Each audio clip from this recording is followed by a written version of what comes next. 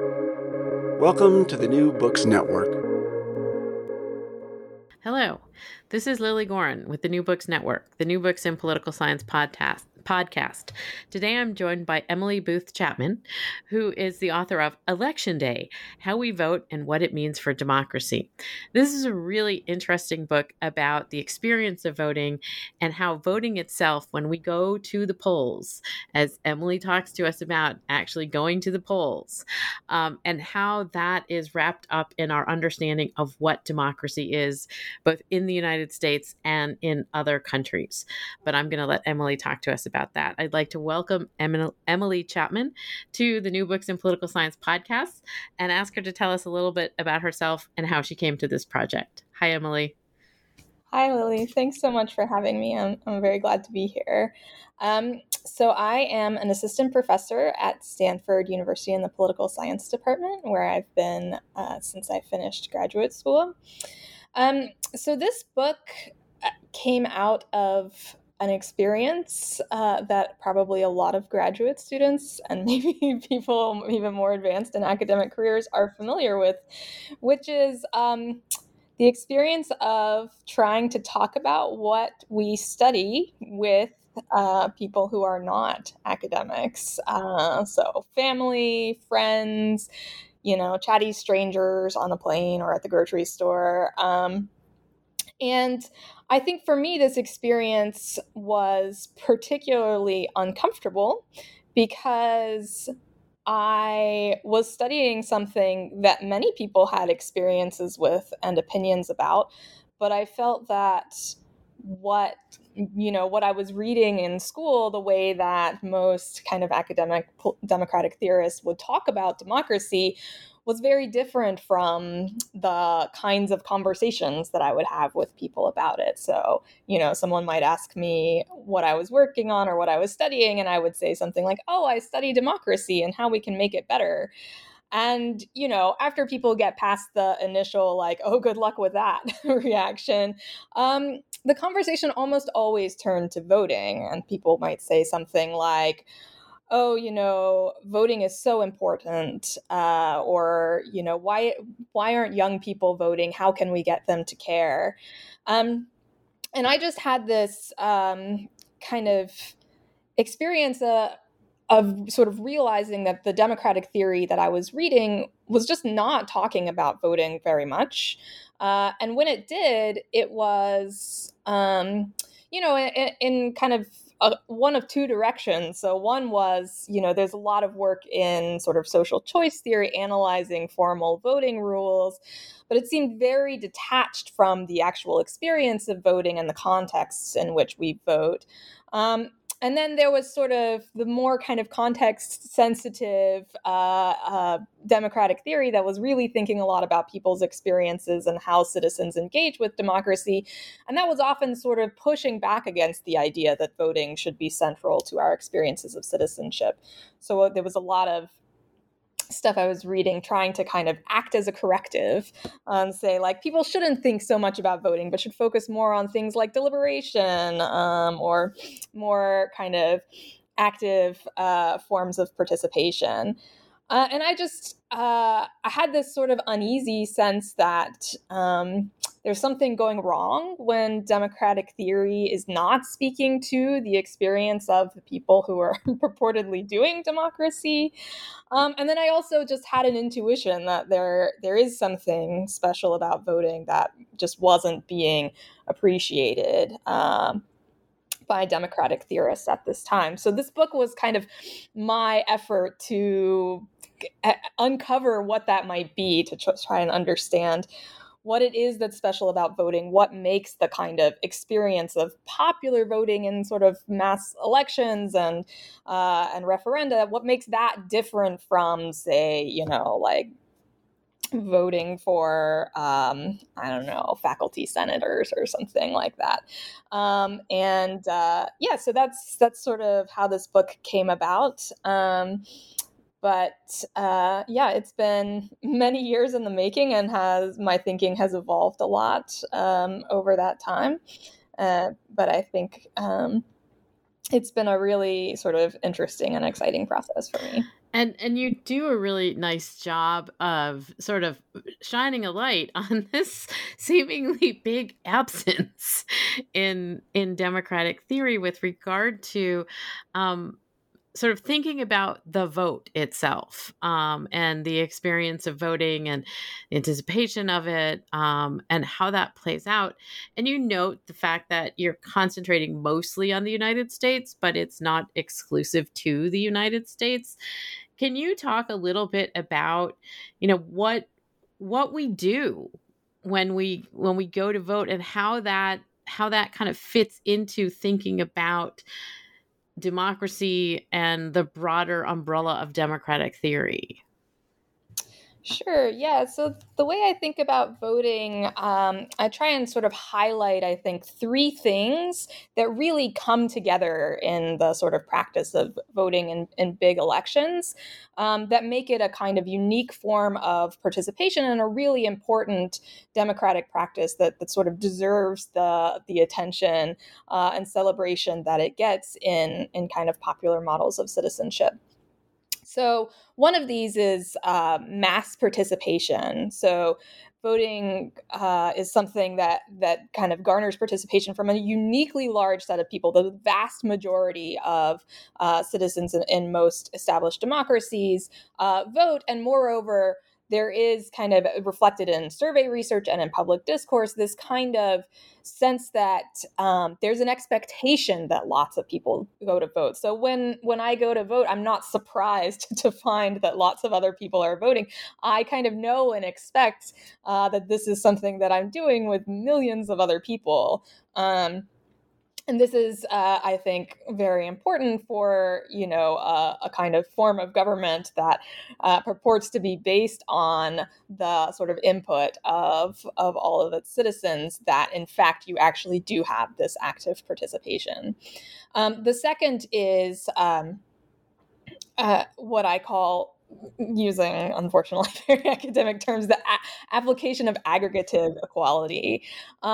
And this just means in plain language that votes are counted, that they are treated with a sort of formal equality that is sort of reproducible, it's replicable, it's according to a rule that people know in advance, and it treats people's inputs as equally, regardless of the content and regardless of who the person is. And that's really what distinguishes it from other kind of conceptions of equality that are also important in democracy, but might crop up in other types of participation or other kind of democratic activities.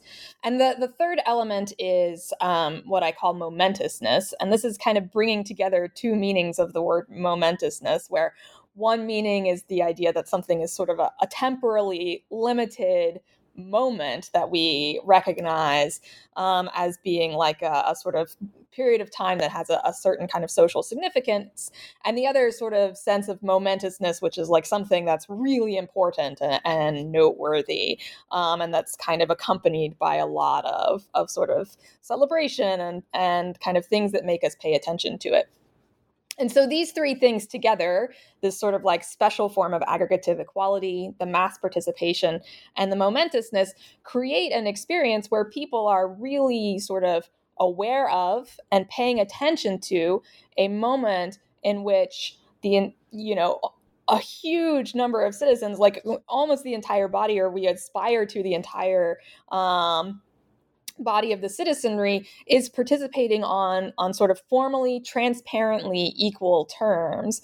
And so it sort of like brings together this these sort of ideas that are often seen as being in tension in democracy, which is the sort of dignity of individual participation on the one hand, the sense that we're not sort of like subsumed into the collective, but also the idea that what we are doing is fundamentally something that we do together with others, with lots of other people, with strangers, with people that we disagree with, that ultimately we are trying to engage in this project of democracy with many other people. And so the kind of moment of voting sort of brings these ideas together and helps us to hold them together in our minds. And I thought that the way that you broke that up in the book was really interesting and really helpful to sort of think about the experience of voting.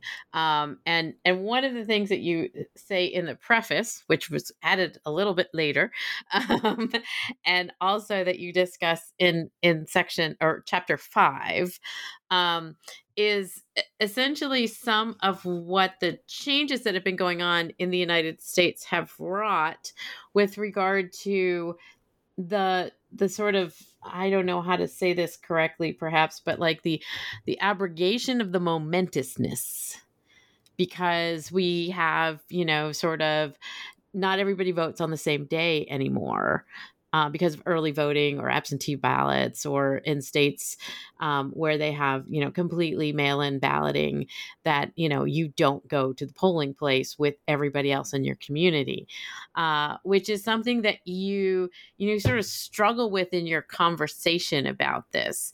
Can you explain why it may be important for people to actually see each other when they're voting?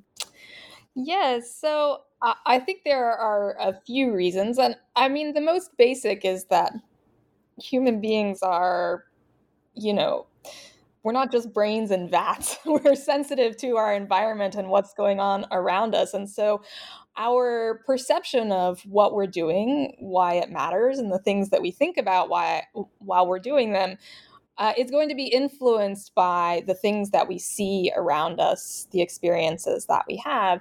And so the idea of why voting in person matters is that you do see other people voting. And not only that, you also are typically seeing and interacting with poll workers and kind of getting a sense of, this is something that people are willing to dedicate their time to. It's something that the public has committed to laying out huge numbers of resources to.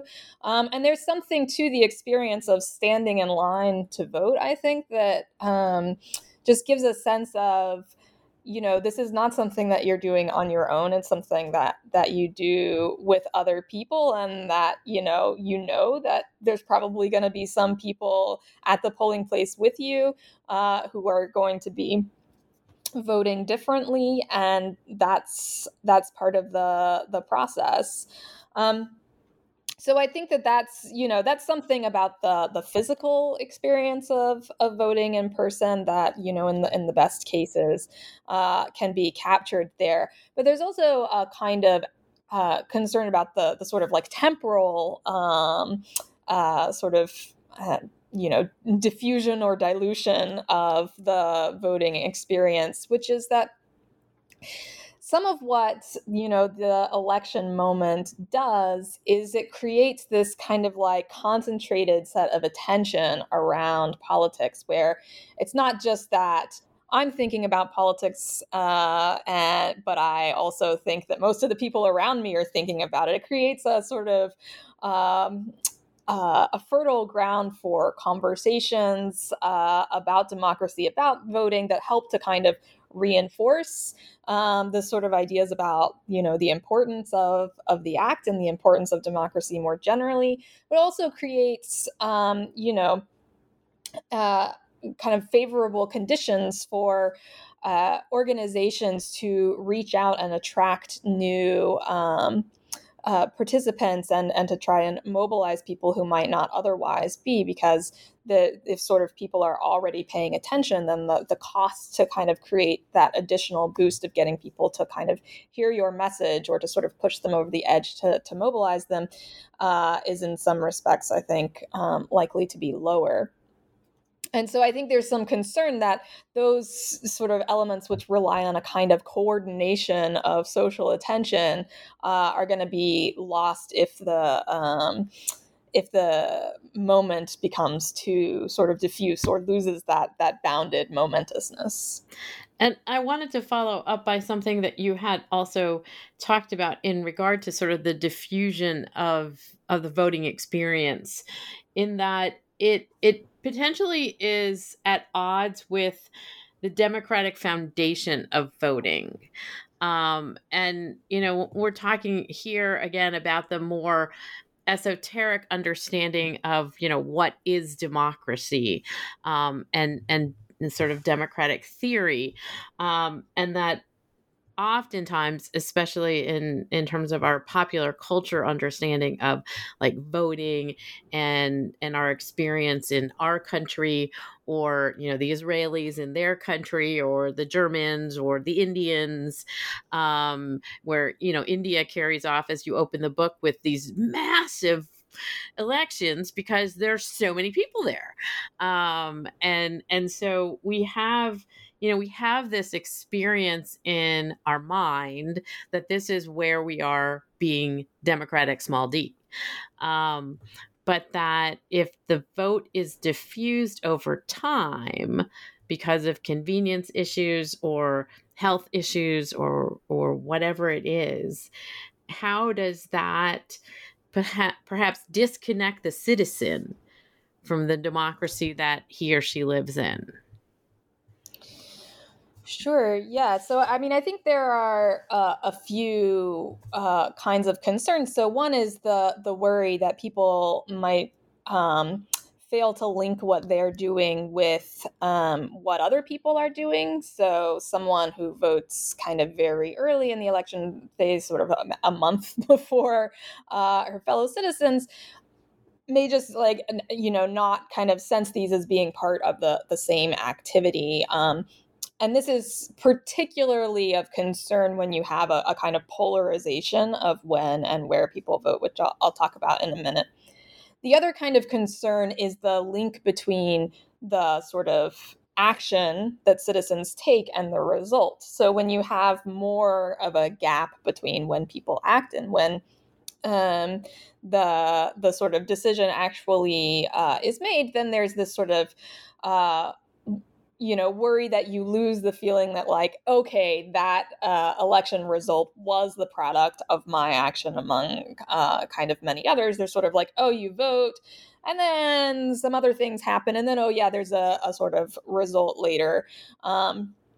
Whereas the kind of immediacy of election day sort of helps to draw those together. Now, I will say, I don't think that this is like an inherent feature of time. I think there are things that we can do to sort of like socially construct the experience of time. But I do think that that's kind of one of the big worries about, when and where we vote, is thinking about, like, how does it create an experience that allows us to link our own actions with those of others and with the results that they produce. And then, yeah, so to come back to this thing I mentioned about the polarization of when and where people vote. So this is, I think, something that wasn't a concern of mine when I started writing this book, because it wasn't a phenomenon in the United States when I started writing this book. But in recent years, it has become the case that partly as a result of the polarization of COVID responses, and partly as a result of, Republican narratives attempting to delegitimize mail-in voting, you see that mail-in voting especially has become a more democratic phenomenon, whereas in-person voting has become a more Republican phenomenon. And that I find really worrisome, because I think it creates a kind of greater gap between, how people understand what they're doing and what other people are doing. So if everyone that votes, in person at the polling place, and then all of a sudden you find out about all of these new mail-in votes that are coming in, you might be sort of more inclined to be sort of suspicious of those votes, or to kind of not link them with the kind of activity that you are doing, especially if you know that they're mostly sort of coming from the other side. So I think that that's a real concern. And one of the things that I say in the book is that, I think even more fundamental than trying to capture the election day experience is like trying to create an experience where people do feel like they're engaged in the same activity as other people, and are able to kind of see these as being part of a shared process of resolving disagreement. I wanted to ask you again, the sort of there's some critique of the fixation or celebration of voting within democratic theory circles. And you're sort of pushing back on that throughout the book. And I think you're doing a very successful job of it in a variety of ways because of the way that you explain, sort of the point of voting for a citizen in a democracy. And that, yes, there are many other things that one does in participating in democracy, but there's something unique about the vote itself and that experience. Can you explain why that particular experience, as opposed to sitting on a jury or, going to a town hall meeting, is unique to our thinking about democracy and our place in it? Mm-hmm. Yeah, so I think a lot of it comes down to this sort of the combo of mass participation and this sort of unique sort of formal application of equality. And the sort of general idea is like a lot of these, really immersive experiences of participation, like you said, like serving on a jury or participating in local politics.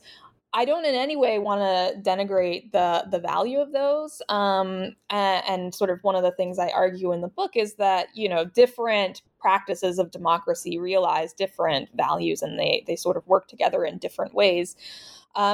The sort of value of voting is that it allows us to see ourselves, to kind of like locate our place within this project that really is a kind of massive scale.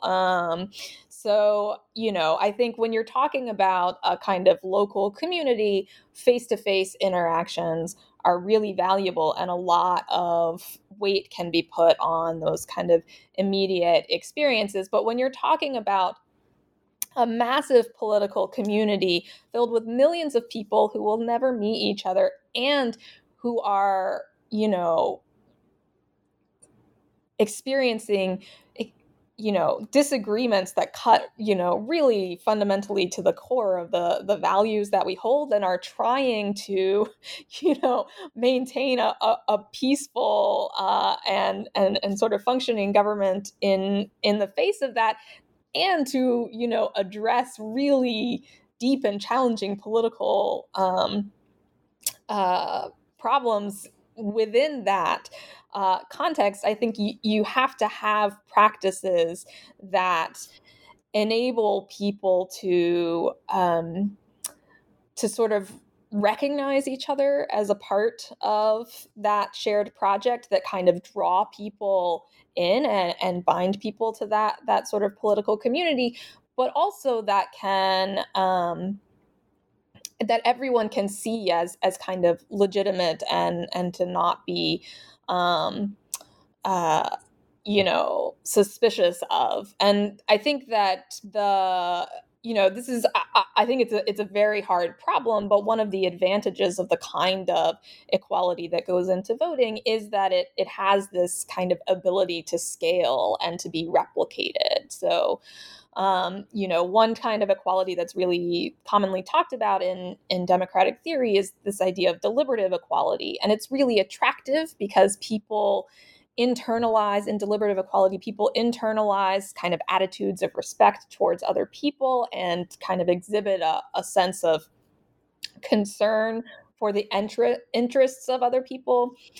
But that kind of equality is not, transparent to others. We sort of have to rely on the idea that other people are acting in good faith. And in a kind of really diverse and really large community, you may need some kind of more concrete ways of thinking about how to treat other people as equals that we can all see and recognize and tell when they've been met or when they've been violated. And that's one of the real values, I think, of the way we think about equality in voting, is this sort of, we have a fixed rule, we can see how it treats people as equals, and we can replicate it. We can go back and and audit a vote if need be, which you can't really do with a conversation. And so I think that those are sort of really important features when thinking about what voting does in a kind of mass democracy. And so I really enjoyed sort of going through the book and learning about, to some degree, some of the ways that people experienced voting in the past, that you sort of talk about in bits and pieces here and there. Um, and I kept reflecting on the fact that, since we have all of this media, right, we can understand or learn about results.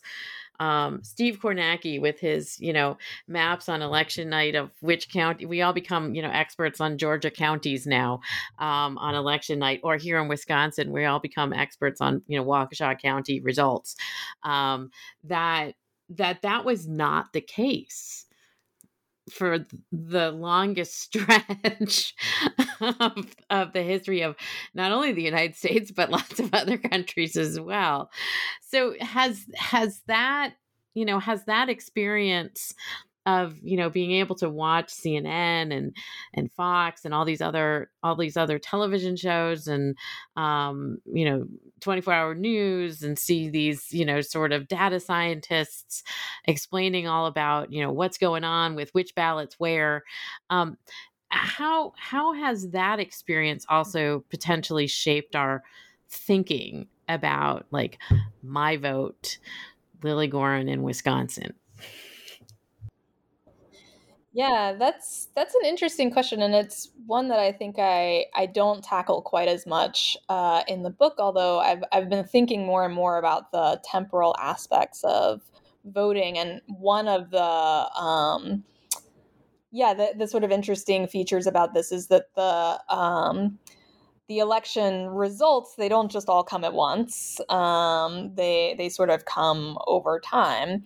Now, I do think that it's important to think about the fact that we conceive of election results in different ways, and so when you're thinking about the presidential election, ultimately what we mainly care about is who's going to be president, and so that's kind of one result. But congressional elections, for example, or Senate elections, there are those you know results coming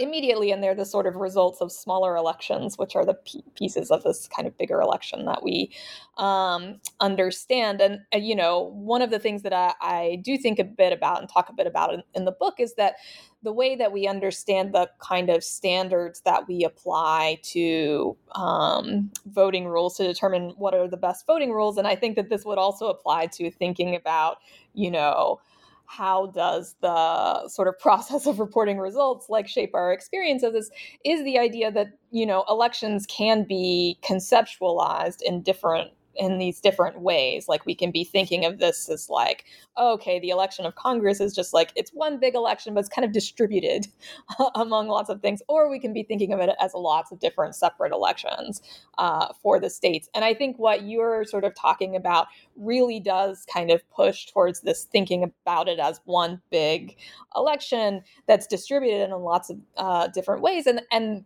I think one kind of concern about that is that the way that the results are reported, in this kind of like trickling fashion, can kind of draw our attention more to the things that sort of separate us than to the kind of common experience. I think another big issue that comes up with the sort of information that's available and the way that reporting works is the problem of closure, and the fact that in addition to, well, it's a series of individual decisions of different people as to like when they declare an election to be closed, when they sort of call it, and that has created sort of notorious problems in the past, and can also lead to kind of concerns about legitimacy if the sort of losers feel that the election was called too soon, and that it was some attempt to kind of close contestation that really wasn't closed yet. But at the same time, I think that, we do have actually processes for contesting elections afterwards, which are there for good reason. Like all of our processes can go wrong, and so that there is, I think, an importance to not attempting to sort of declare, that we know the results before. In fact, we do, or before people have had a chance to pursue those sort of legitimate legal avenues of contestation. And so, yeah, so something that I don't think is in the book, but I have thought about recently, and is very much in the spirit of the book, is thinking about, okay, what happens after an election and how do we close the electoral moment in a way that sort of is able to take that energy of elections and, translate it into a sort of healthy form of inter-election politics.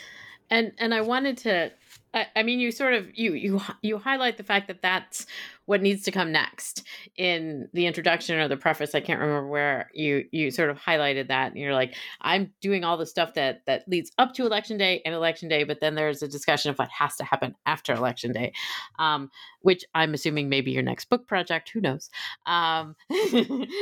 But I did want to ask you because democratic theory, small d democratic theory, is an abstraction and an understanding of the form in which we live, but in our thinking about it as political theorists, it's something that is a theory, an idea, and as you've been pointing out, and the book makes really clear that the actual experience of voting is to some degree when democracy becomes real in a lot of ways, which I think is important to understand and sort of digest.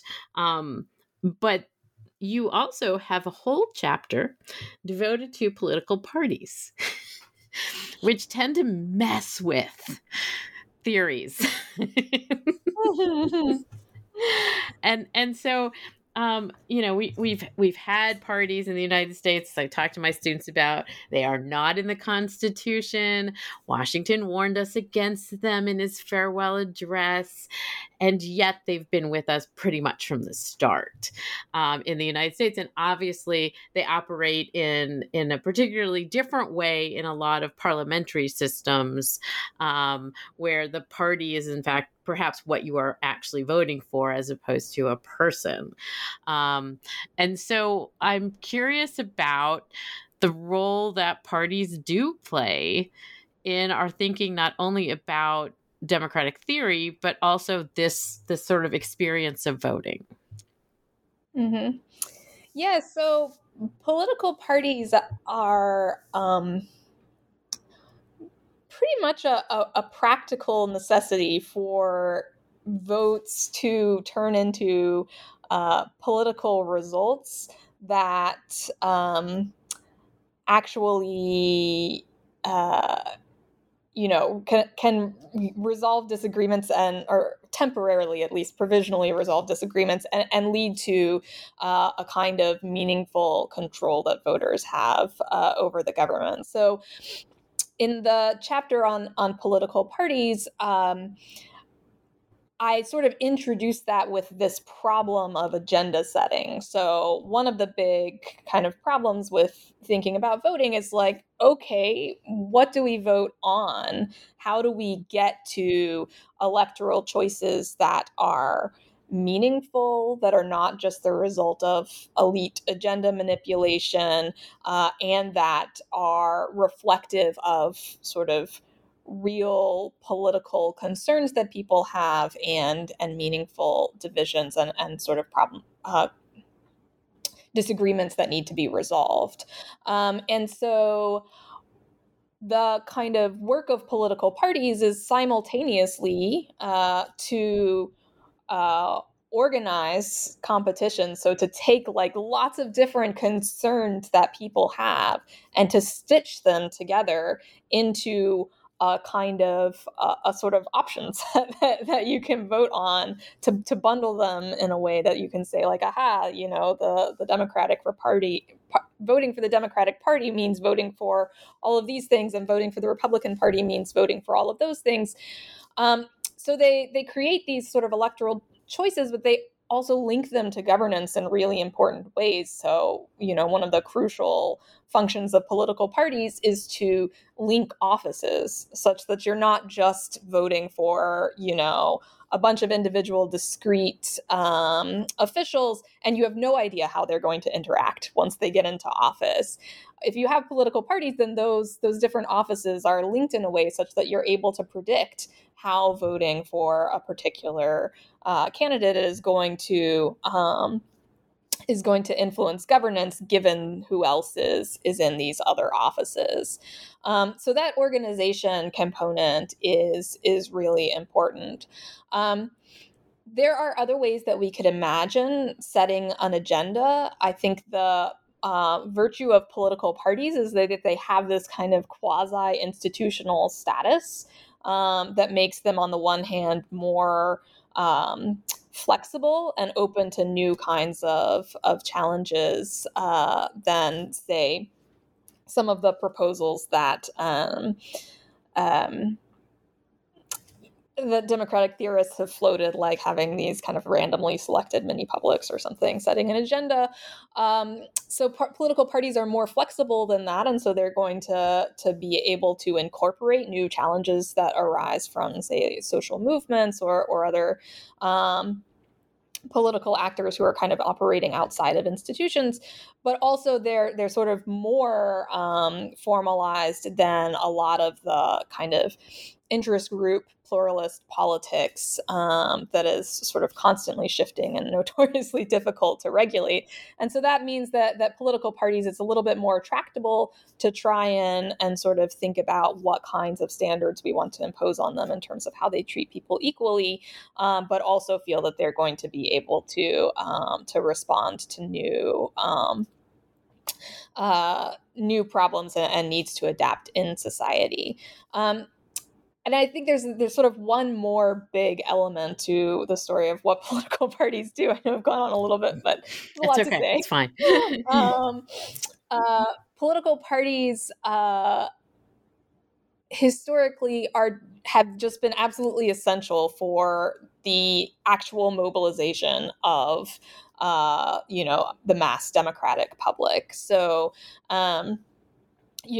the sort of expansion of the right to vote needs to be accompanied by the kind of infrastructure in place to actually get people to the polls, to convince people who have been excluded for long periods of time that actually politics is a sort of meaningful way for them to engage in and to sort of exercise control over their environment and their social world, and that it's their sort of right and it's their place, it's their role to be involved. And political parties do this, and sometimes they do this for cynical reasons.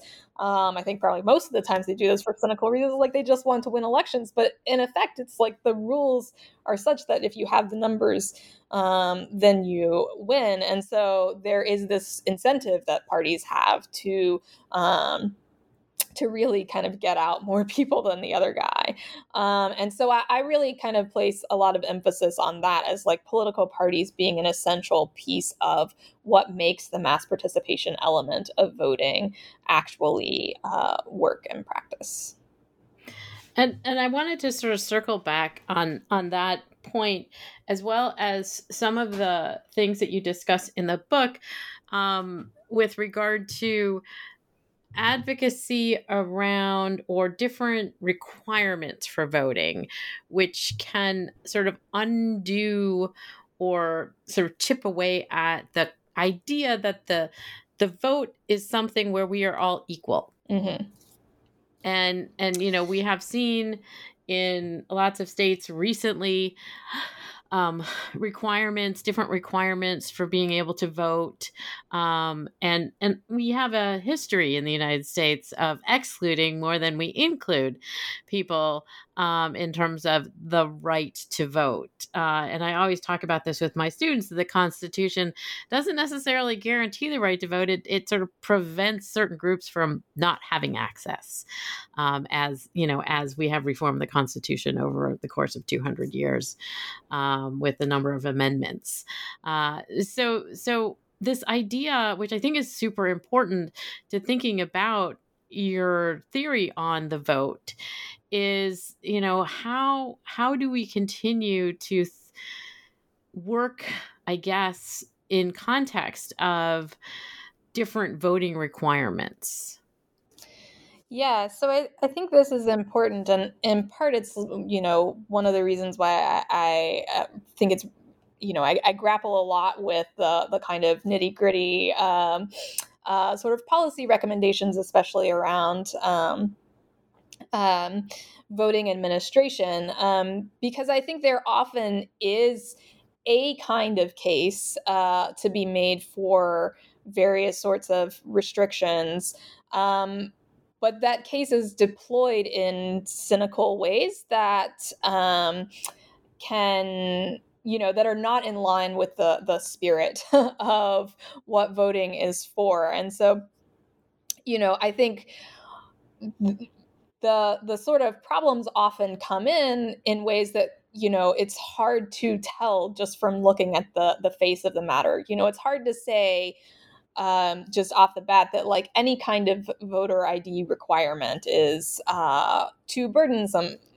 Most democratic countries have them, and the real problem is the way that they're being deployed. So that the choice of which IDs count is very carefully targeted to exclude certain groups.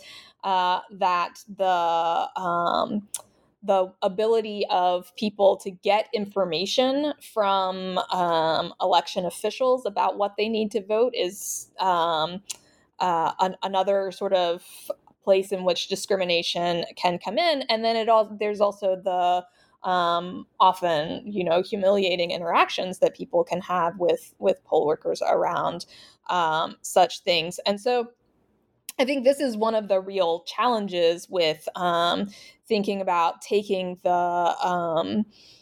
the sort of understanding of what voting is supposed to be for and what it's about, and sort of using that to make blanket statements about particular policies or what we ought to do, because so much of it is about the spirit and the principles that ought to animate our thinking, not only in kind of selecting among policies, but also in thinking about how are they designed and how are they applied. So I think that that's the kind of core thing that I try to think about is really emphasizing that the importance of that kind of aspiration to universal participation, this idea that it's not just about having access to the vote. That is like clearly a sort of baseline necessary condition here. But the sort of standard that we're really going for is actually that we create an invitation to people to vote, that people are sort of encouraged to vote. And so what I try to do in the book is to kind of really highlight the policies that are kind of most oriented towards that sort of that aim. That the idea is like not just that they sort of reduce material costs of voting, but that they do so in a way that also signals to people that we want them to vote, and that creates sort of conditions in which mobilization is more possible. And so one of the things I talk about, for example, is same-day voter registration, which is a way of lowering the kinds of costs to voting that are most likely to fall on the people who are sort of most marginalized. So it's the kind of voter access thing that makes voting more accessible to people who do not normally vote, but also it makes it easier for organizations to get involved in mobilizing people, because it's lower cost to just kind of meet with people one time and get them registered and voting. And it happens at a time when the sort of interest and kind of excitement, the buzz around the election is at its peak. So it sort of captures that energy. And so I think that there are sort of lots of challenges around many policies, but I think there are some like that one that are a little bit more unambiguous, that you can sort of both expand access and kind of like focus on that the experience of voting at the same time. And you do an interesting thing in this book by straddling theory and practice. And so I was appreciative of that, since it was not necessarily just a theoretical exploration of the idea of the vote, but also, as you say, you're not necessarily proposing a bunch of policies, but you are sort of looking at like where there's space to sort of develop this experience into one where we do think about it as part of our being in a democracy. I really found that to be particularly useful. I often encourage my students to vote because usually they haven't voted yet. And then we go through a whole conversation about, the experience, and you can make a mistake and all of those things. And, Wisconsin has historically had very high voter turnout compared to other states in the country. And so trying to sort of position it as something that you should learn how to do. Well, thank you. I definitely try to think about the book in that way, and also encourage my students to vote. Exactly. So now that you have this magnum opus on the vote, leading up to and the experience itself, we already talked a little bit about maybe the next thing that you're wrestling with will be what happens next. So what are you working on next, Emilee? Yeah, so I am actually kind of going in two directions. So one is I do have a project thinking kind of more broadly about both sort of what happens before the election and what happens after, and thinking kind of in general about election time and how we structure it. And though I think that's likely to be a paper rather than a book, I am also doing a kind of what probably seems like a 180, but is, I think, importantly related. And the next project that I'm working on is on activism and activist ethics. And the way this ties in is that I sort of situate voting as within a democratic system, as a practice that plays a very particular role. But I think it only works because there are other types of democratic practices that play other types of roles. And activism to me is particularly interesting because many of the things that I talk about relating to voting and the kind of ethical guidance that we get from there, which has to do with the sort of institutional structure of it and the kind of development of a lot of social norms that help us understand our particular role and that allow us to kind of interact with other people within that particular structure, are not present in activism. And in fact, I think there's often a kind of sense of suspicion of social norms and sort of institutionally prescribed roles, in a sense that they actually don't provide very good guidance in many situations. And so I've been thinking a lot about the nature of what can provide ethical guidance to activists in a way that's, it's not just a set of principles that, are in theory guiding us, but are like really hard to sort of figure out exactly how to live them out. But like, what are the sort of actual practices and things that we can use to kind of help sort of make sure that it doesn't run off the rails or to sort of lead to terrible misjudgments. So that's that's what I've been working on. If that one becomes a book, I'd be happy to talk to you about it on the New Books Network once it gets, published and stuff like that. I would love that. I hope you will join me again. I want to thank Emilee Booth Chapman for joining me today to talk about Election Day, how we vote, and what it means for democracy. This was published in 2022 by Princeton University Press. I know it's available on the Princeton University Press website. Emilee, is there a brick and mortar store to which you want to give a shout out? Sure. I'll give a shout out to Kepler's Books in Menlo Park, California. All right. Thank you for that. And thank you so much for joining me today, Emilee. It's a lovely book. Thank you very much. This was fun.